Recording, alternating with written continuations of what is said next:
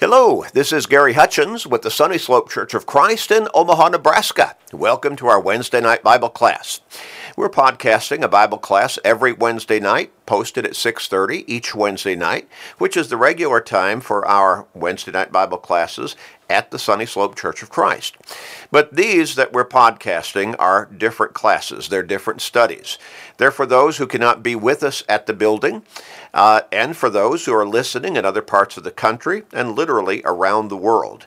We're thankful to have this opportunity, this means and ability to be able to broadcast God's Word, to be able to teach on such a widespread basis through the technology of the Internet. And these podcasts are always available at our website, churchofchrist.com, and they're always free. We also have a lot of other resources there for your study and for your spiritual growth. We'll talk about those in just a few moments. If you're in the Omaha area, however, we would encourage you to come and be with us and study with us, worship with us, grow spiritually with us in person at the Sunny Slope Church of Christ. Our church building is located at 3606 North 108th Street in Omaha. And our Bible classes begin on Sunday morning at 9:30, followed by worship at 10:30. Wednesday night Bible classes each Wednesday evening at 6:30.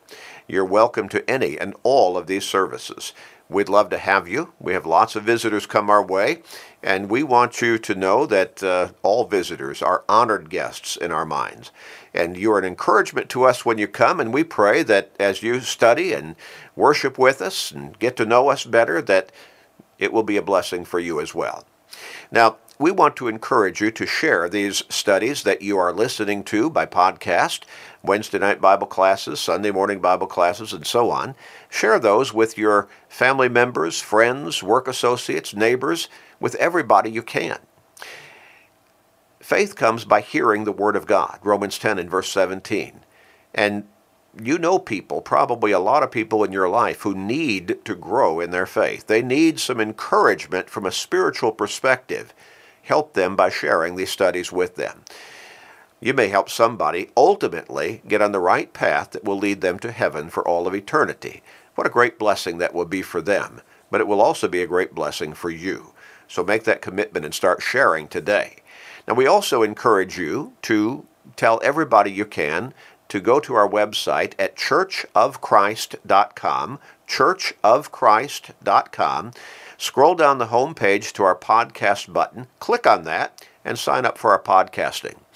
It is free. It always will be free. We don't ask for contributions, donations, love offerings, however you want to phrase it, and what some people will ask for over radio programs and such. We don't operate that way. We simply want to help people get to heaven. We're not after their wallets. So again, churchofchrist.com. Click on our podcast button. It'll only take about a minute to sign up, and it is free. It always will be free. And when you sign up for our podcasting, you'll automatically receive on your smart device, whichever one you choose, your smartphone, computer, tablet, laptop, whatever it might be, you'll automatically receive our Wednesday night Bible class, our Sunday morning Bible class, also all of our sermons, and a great daily, 7-day-a-week, short, about a 13-minute Bible study every day that gets us into God's Word every day that we call Today's Bible Class. And also a Monday through Friday radio program that we call Search the Scriptures. All of that will go automatically to your smart device. And again, it is free and always will be free.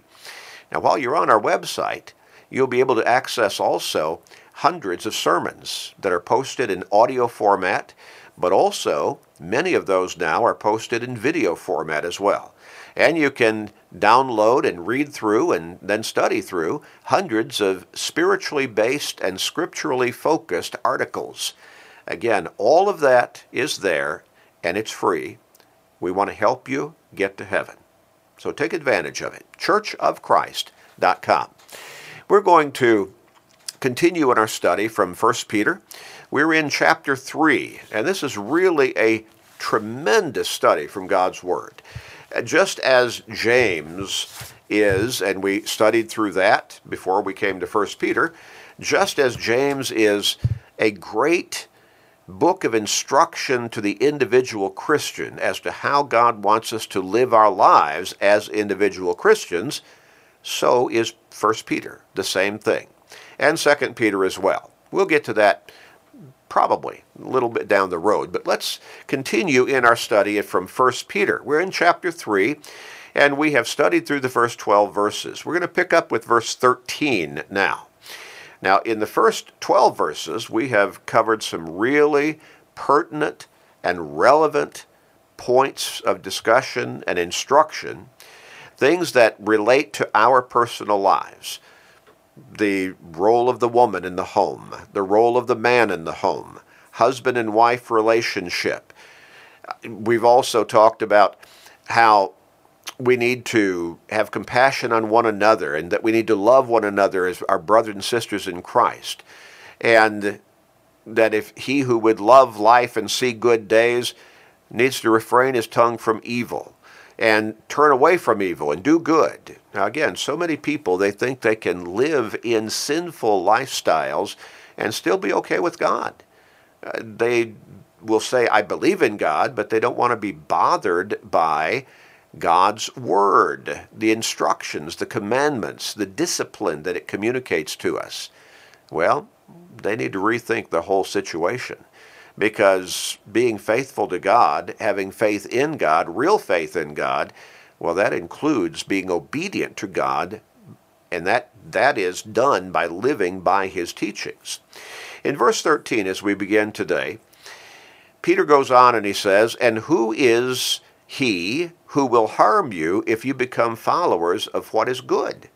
But even if you should suffer for righteousness' sake, you are blessed. And do not be afraid of their threats, nor be troubled, but sanctify the Lord God in your hearts, and always be ready to give a defense to everyone who asks you a reason for the hope that is in you, with meekness and fear. Now let's look at the first couple of verses there, verses 13 and 14. Who is he who will harm you if you become followers of what is good? I don't know if you've really thought about that much in a real conscious way, but you know, there are a whole lot of people who they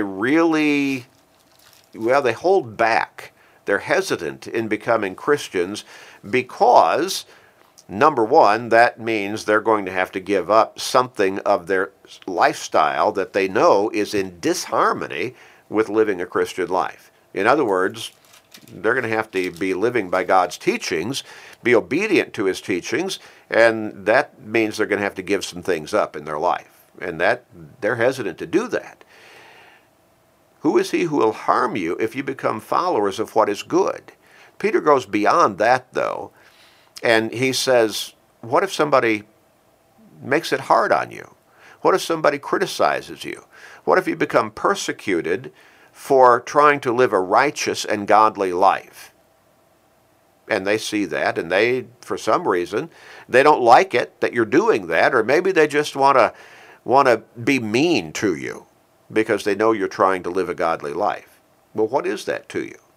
In Proverbs chapter 16 and verse 7, the wise man wrote this that might help us a little bit, give us a little more insight. When a man's ways please the Lord, he makes even his enemies to be at peace with him. Now, there are people who will see a person trying to live a Christian life, and, well, I don't know, we might say the devil gets into them. Well, if they're not living the Christian life, the devil's already into them, but they will become, they'll get the idea that they're going to work that person over. They're going to tease them, they're going to ridicule them, they're going to try to test their faith and their faithfulness. They're going to try to make it hard on them. And so they're going to challenge them in different ways. But, you know, if the Christian will just remain steadfast in his devotion and dedication to God, if he will just be steadfast in living by those teachings in God's Word, eventually that very consistent lifestyle will shut down his critics. Oh, they might criticize from afar, but they're not going to be that in-your-face kind of critic any longer because they know it's not going to work. That person is still going to live the faithful Christian life, in spite of however you might try to demean him or criticize him or ridicule him or tease him or make fun of him. It's not going to make a difference for him as far as his continued, consistent, faithful living is concerned. And so it's no fun to try to criticize, ridicule, demean someone who will not accept the challenge, who will not respond in a similar way. If you can't beat them down, then you just finally walk away and try to find somebody else, in some cases, who you can work on. Well, so Peter says, who is he who will harm you if you become followers of what is good? Now, here's another lesson for us to learn as Christians. Ultimately, if we are consistent in our faithful, dedicated, and obedient Christian lifestyle, that's going to impress other people. Even people who may not claim to be Christians, maybe people who are living a very worldly lifestyle, but they will see the difference in us and respect it and respect us because we're trying to live a righteous lifestyle. Well, I've seen that in my life. And that's not the idea that we try to bring self-glory, that we're trying to glorify ourselves or call attention to ourselves and trying to somehow communicate to people, see what a good person I am, how goody-goody I am. No, that's not what we're talking about. If they just see that steady, consistent, faithful Christian lifestyle in you, that ultimately will impress them. Now, there might be a few exceptions along the way, but for most people, they'll come to respect that. And they will, in a way, look up to you. Not for your glory, but ultimately for God's glory. Remember what Jesus said in Matthew chapter 5, verses 13 through 16? First, he said, you're the salt of the earth. Now, you might wonder, what does that mean? Well, what is salt for? Seasoning, making things better. In some cases, preserving meat. You're supposed to be a preserving or a seasoning influence within the community in which you live, within the world around you. People should see, they should get that seasoning influence from you. And then he goes on and says, you're the light of the world. The light of the world.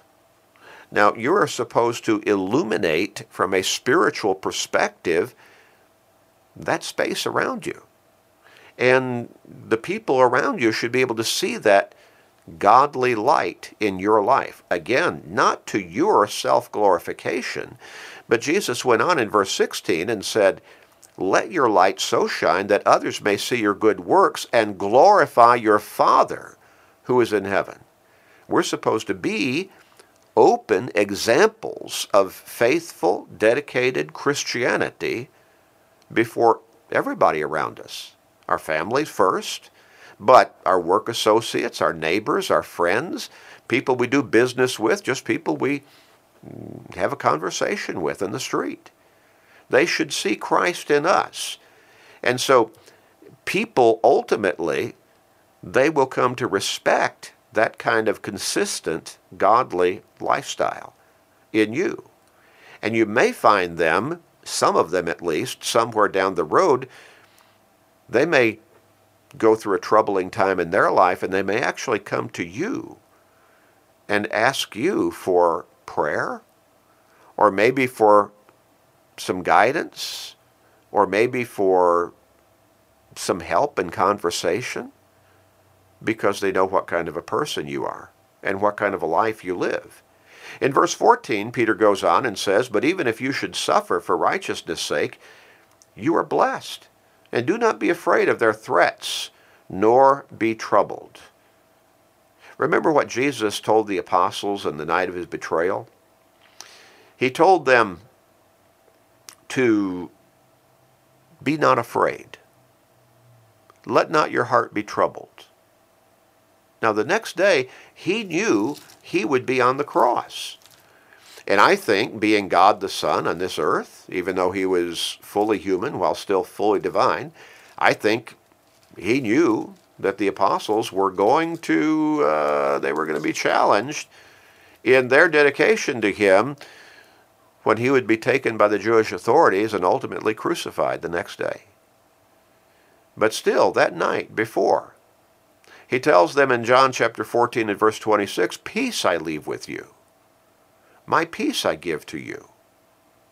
Not as the world gives do I give to you. Let not your heart be troubled, neither let it be afraid.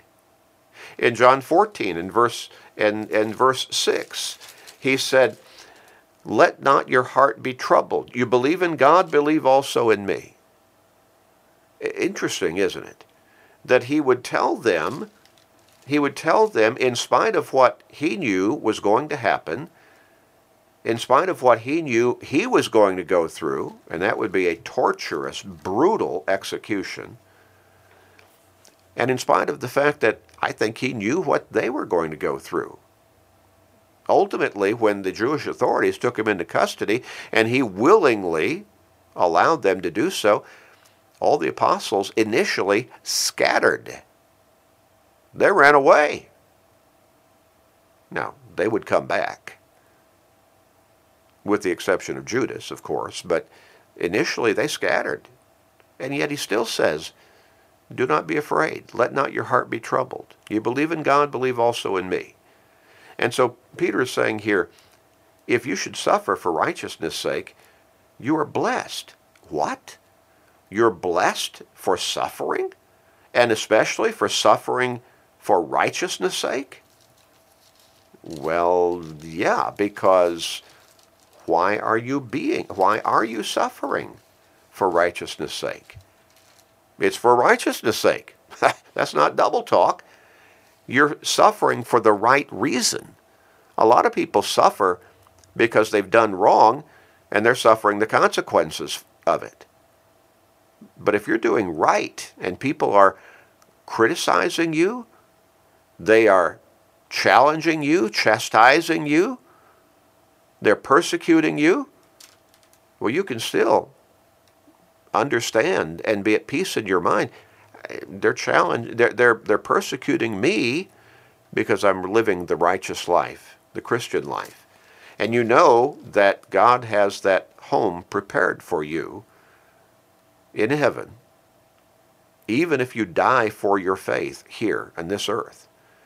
Jesus said in Revelation 2 and verse 10, the very end of the verse, be faithful until death, and I will give you the crown of life. James wrote in James chapter 1 and verse 12, blessed is the man who endures temptation, for when he has been approved, he will receive the crown of life which the Lord has promised to those who love him. Now, if you get criticized, teased, persecuted for your faithfulness to your Lord and Savior Jesus Christ, how would that even compare to what Jesus suffered for you? Jesus went to the cross for you. He died on that cross willingly, lovingly, to pay the price for the guilt of your sins. He did not go there and just go through some motions, but remember, he was still human when he went to that cross. And so all of the torturous steps of that execution, including being scourged horribly before they ever nailed him to that cross, he experienced all of that, just like any human being would experience. He experienced it as well. He did that for you. Have you suffered anything that begins to compare with that in living your faithful Christian life? Well, almost every single one of us, and probably every single one of us, would say, no, nothing. Nothing even close. Not even remotely close. I want to read from Isaiah. Isaiah chapter 8 and verse 12. And what did the prophet write? Do not say a conspiracy concerning all this people, all that this people call conspiracy, nor be afraid of their threats, nor be troubled. I'm not suggesting that maybe being hit, physically abused does not hurt. I'm not suggesting that being verbally abused, emotionally abused, does not hurt. But we can take heart in knowing that God is still there with us, watching over us, that he'll see us through. And even if we should have to die for our faith, we'll be with God and Christ and the Holy Spirit in heaven for all of eternity. That person who abused us, who did us wrong, unless they repent and change their life and become Christians, they cannot look forward to that, which we can look forward to.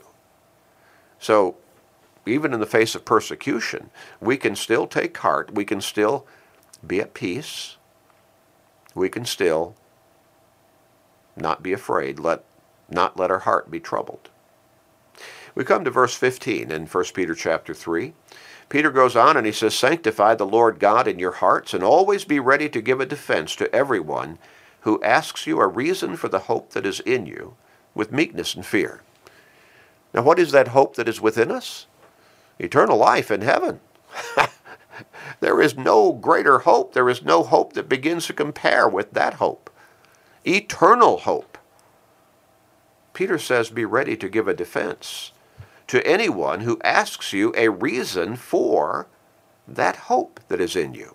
And be prepared to do it with meekness and fear. In other words, not haughty, not arrogant, not overbearing, not trying to pin somebody's ears back, but because God has loved you and you love God, the Lord loves you and you love the Lord, and also because you ought to love that soul that's questioning you, or maybe even challenging you about your faith. The Apostle Paul wrote in 2 Timothy chapter 2 in verse 15, the King James Version translates the first word there, or the first part of that verse, study. Other translations say be diligent. It's the same point. Be diligent to present yourself approved unto God, a worker who does not need to be ashamed, rightly dividing or handling correctly the word of truth, God's word. You need to know what you believe, and you need to know why you believe it as a Christian. And so when somebody asks you, why do you have faith in the Lord and Savior Jesus Christ? You need to tell them. You need to know how to tell them, what to tell them.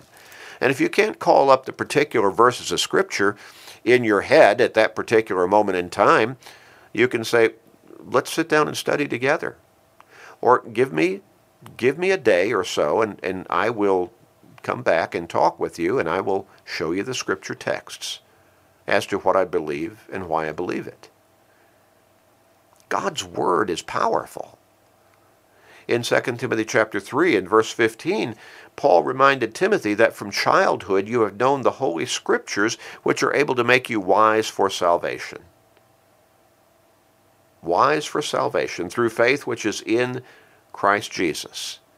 And then he goes on and says, all Scripture is given by inspiration of God, God's very word, in other words, and is profitable for doctrine, for reproof, for correction, for instruction in righteousness, that the man of God may be complete, thoroughly equipped for every good work.